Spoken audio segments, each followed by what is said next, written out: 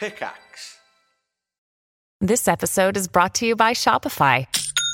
Forget the frustration of picking commerce platforms when you switch your business to Shopify, the global commerce platform that supercharges your selling wherever you sell. With Shopify, you'll harness the same intuitive features, trusted apps, and powerful analytics used by the world's leading brands. Sign up today for your $1 per month trial period at shopify.com/tech, all lowercase. That's shopify.com/tech. Oi, what's the best game where you get to eat pie? What's the best game where you play a dead guy? Eh? You'll find out on VG247's podcast. Looks boring. What are you on about? All of their games, they look boring. You don't look boring. It looks like you're an assassin on the Isle of Man. But it doesn't have the kind of wow. The steampunk whale-based economy is incredible. Yeah, it's boring.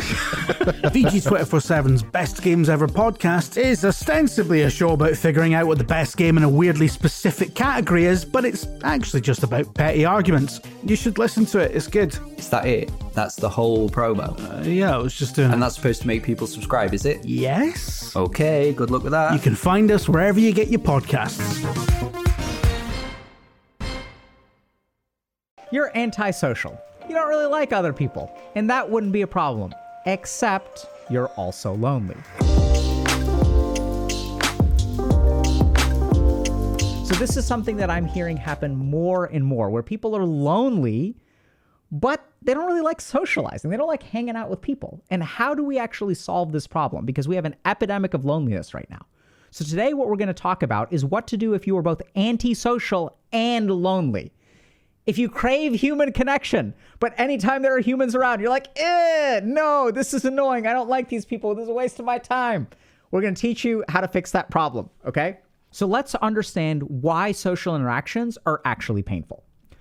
The first reason that social interactions are painful is because people suck.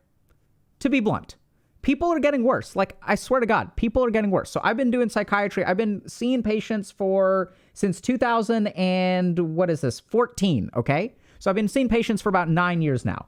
And in my professional opinion, people suck more than they used to. Like, I hate to say it, but it's true. Let's understand a little bit about why, okay? So first thing is that people's level of tolerance is decreasing. What we're seeing based on the internet is as people use more technology, their capacity to emotionally regulate is actually decreasing. As people's capacity to emotionally regulate decreases, what that means is that they get pissy more. They get more mentally tuned out, and therefore they're like harder to be around. The second thing that's starting to happen with people is that we're getting radicalized a little bit more.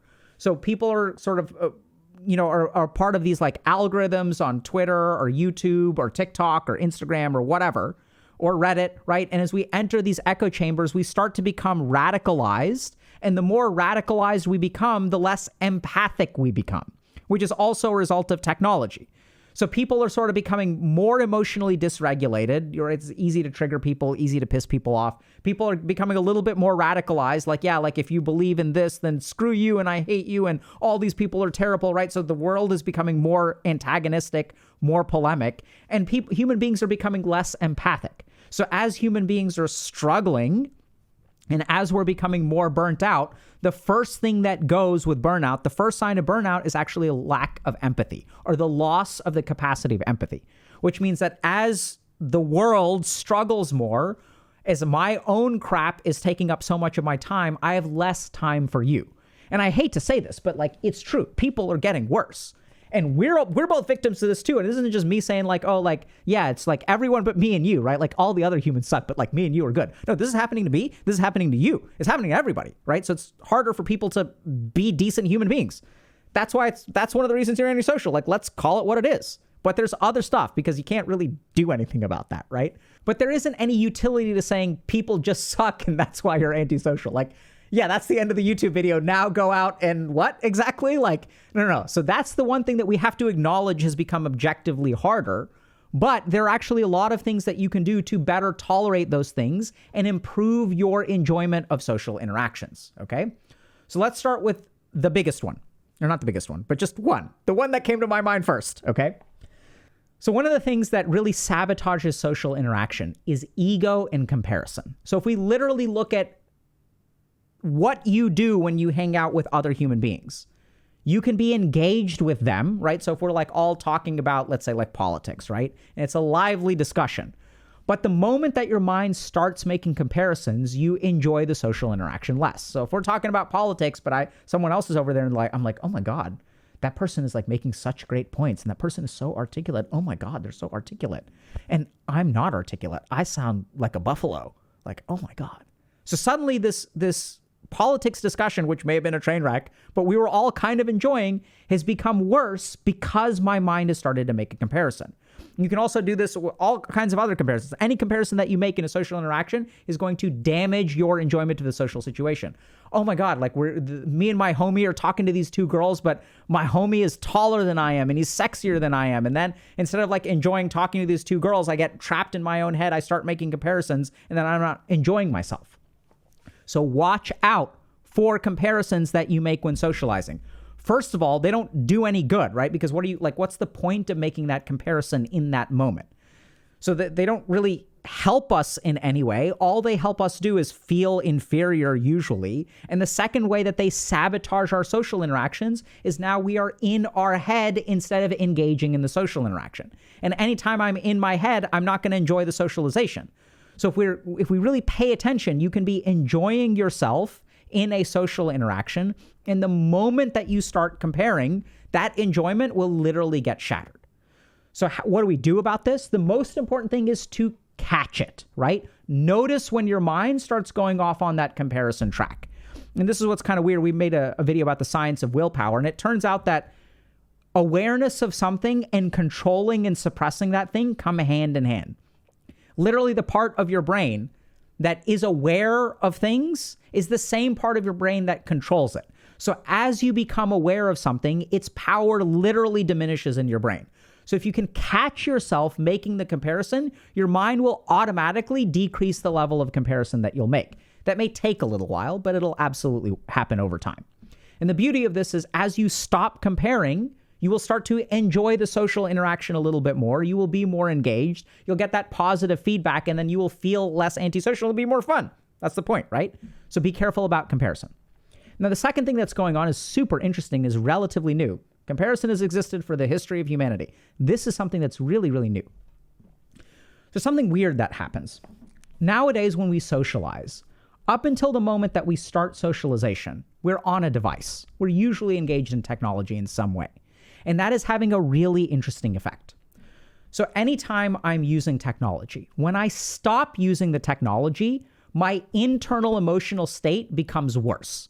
So if y'all have kids and you have someone who stops using their device, if you take your iPad away from the kid or you tell them to turn off the video game, the first thing that happens is they become really, really grumpy and cranky. You may have noticed this in yourself or your significant other, that when you're done playing a video game or if someone stops you from playing a video game, anytime the technology stops, you don't feel emotionally great, right? Like if you've been playing like fucking queuing up for something for 8 hours at a stretch, you don't end that and you're like, man, I feel amazing. I'm ready to go have some fun today. No, you just feel awful at the end of technology. So what's going on there? So we know that basically all of the engaging technologies suppress our amygdala and our limbic system.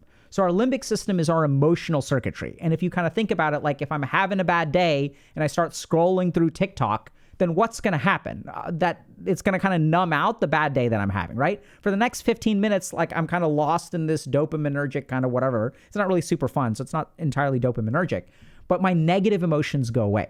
So there's a really interesting principle in the brain, which is that when we have something that is suppressing a part of the brain and we take that away, what we experience is a neuroscientific rebound. So as soon as you take the device away from the kid, they get more cranky than they would have been if the device ever touched them in the first place. When we've been playing video games for a while, we feel grumpier, less motivated, a little bit angrier, a little bit more anxious. All the negative emotions rise up. This is a neuroscientific rebound effect. So now let's understand what this has to do with socialization. So if I socialize with people for 1 hour and I've been using technology up until that point, the second I stop the technology, the negative emotional rebound effect starts to kick in my brain. And for the first hour that I interact with people, I will literally enjoy myself less because of that emotional crankiness post-technology. So now what's going on is your assessment of how fun is it to hang out with other people is actually being messed up by this neuroscientific rebound of negative emotion post-technology. So instead of being able to enjoy 1 hour with someone, the first hour that you step away from technology, it's actually like hard to have fun with them. And y'all know what I'm talking about if you've ever been in the scenario where you go to a party, right? You're like going to a party and you don't really know what to say. You're kind of hanging out and you're like, you don't really feel great. You feel a little bit anxious. You're like, no one's really talking to me. You say hi to a couple people. Maybe you grab a drink.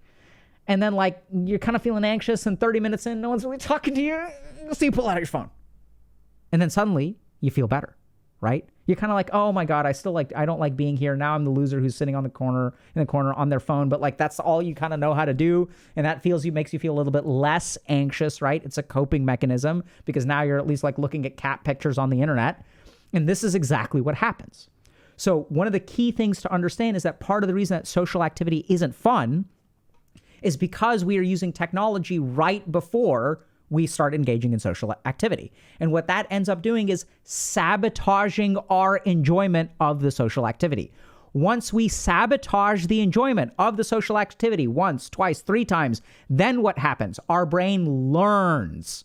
Our brain learns that, hey, we've gone out and hung out with people 3 times, and it is not fun every time we do it. And then what happens is it will decrease your motivation to socialize because you're like, socialization isn't fun. Where did that conclusion come from? That conclusion came from a emotionally withdrawing brain trying to engage in socialization. So what is the solution to this?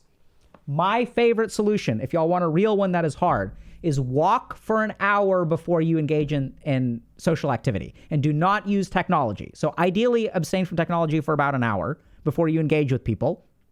But it is even better if you go for a walk. And this is where people are saying like, okay, what about podcasts or what about music? Ideally, none of it. Just be with yourself for a little while. Go for a walk, and ideally for an hour, depending on where you live. You may not be able to do that, may not be safe, whatever. The key is to try to avoid technology for 1 hour before you socialize with people. That'll like kind of calm your brain down. And then once your brain is a little bit calmer, you will be able to engage with people and you will actually enjoy it more. The last thing that we're going to talk a little bit about are a few more concrete tips to actually increase your enjoyment of social interactions. So I found that a lot of people who are antisocial take a back seat in social interactions, right? They're the extroverts, and the extroverts are running the show. And so what I have to do is like be kind of like a passive recipient because all the social people are figuring out what to do. I'm kind of an outsider. I can't direct anything. No one's going to listen to me.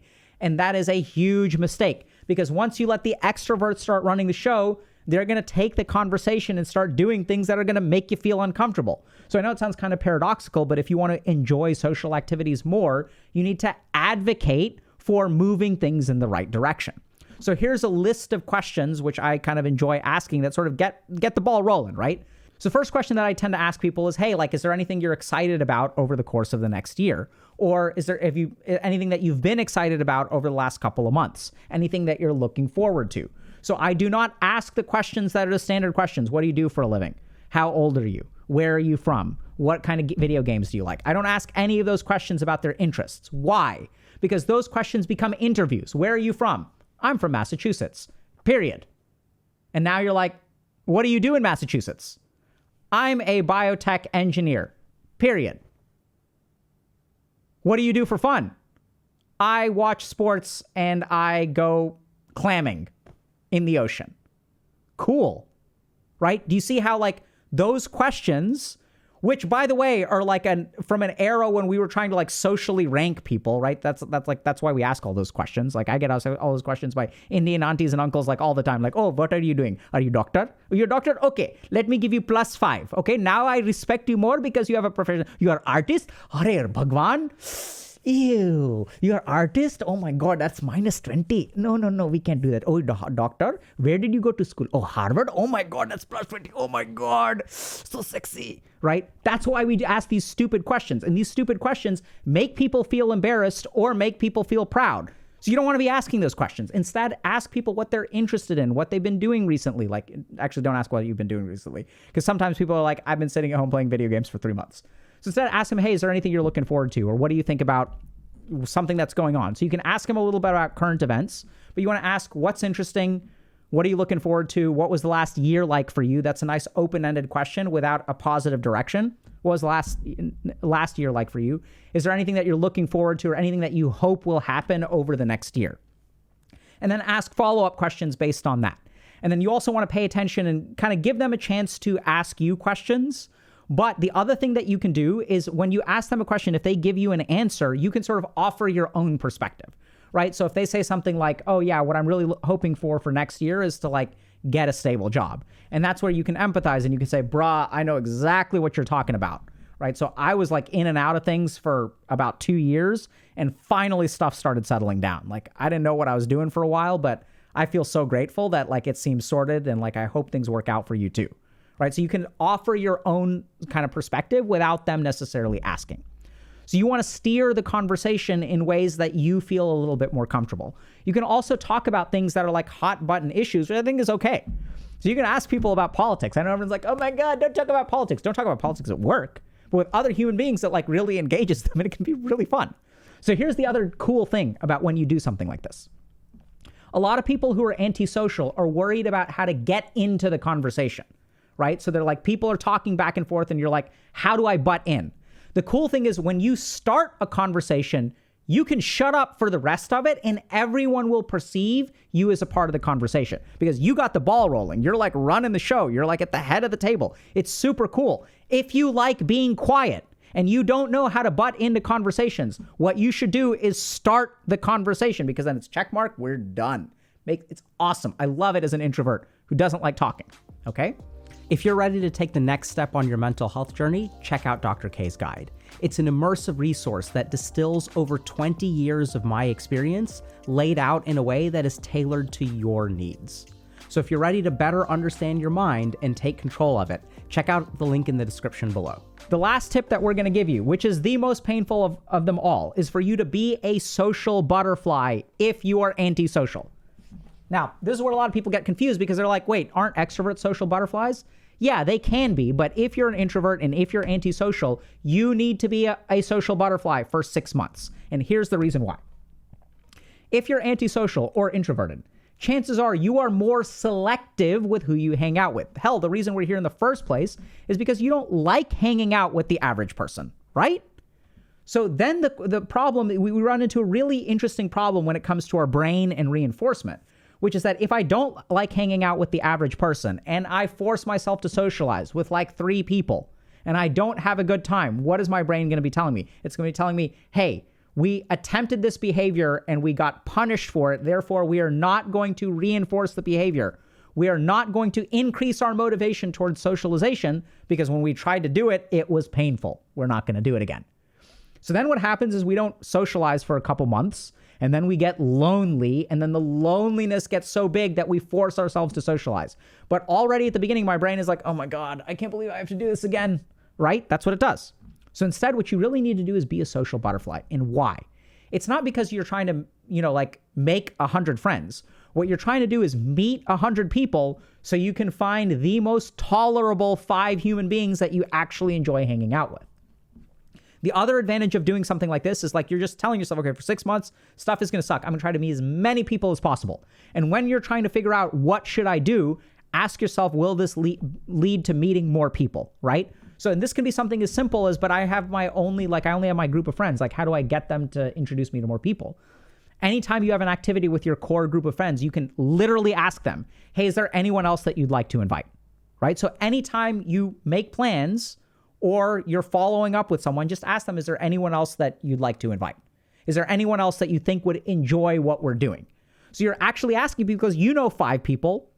One of the people that you're inviting knows 5 more people. So even a cluster of introverts who can barely tolerate each other, if you use this technique, you will get connected to way more people. And the point of being a social butterfly is to not be a social butterfly forever. It's fucking exhausting.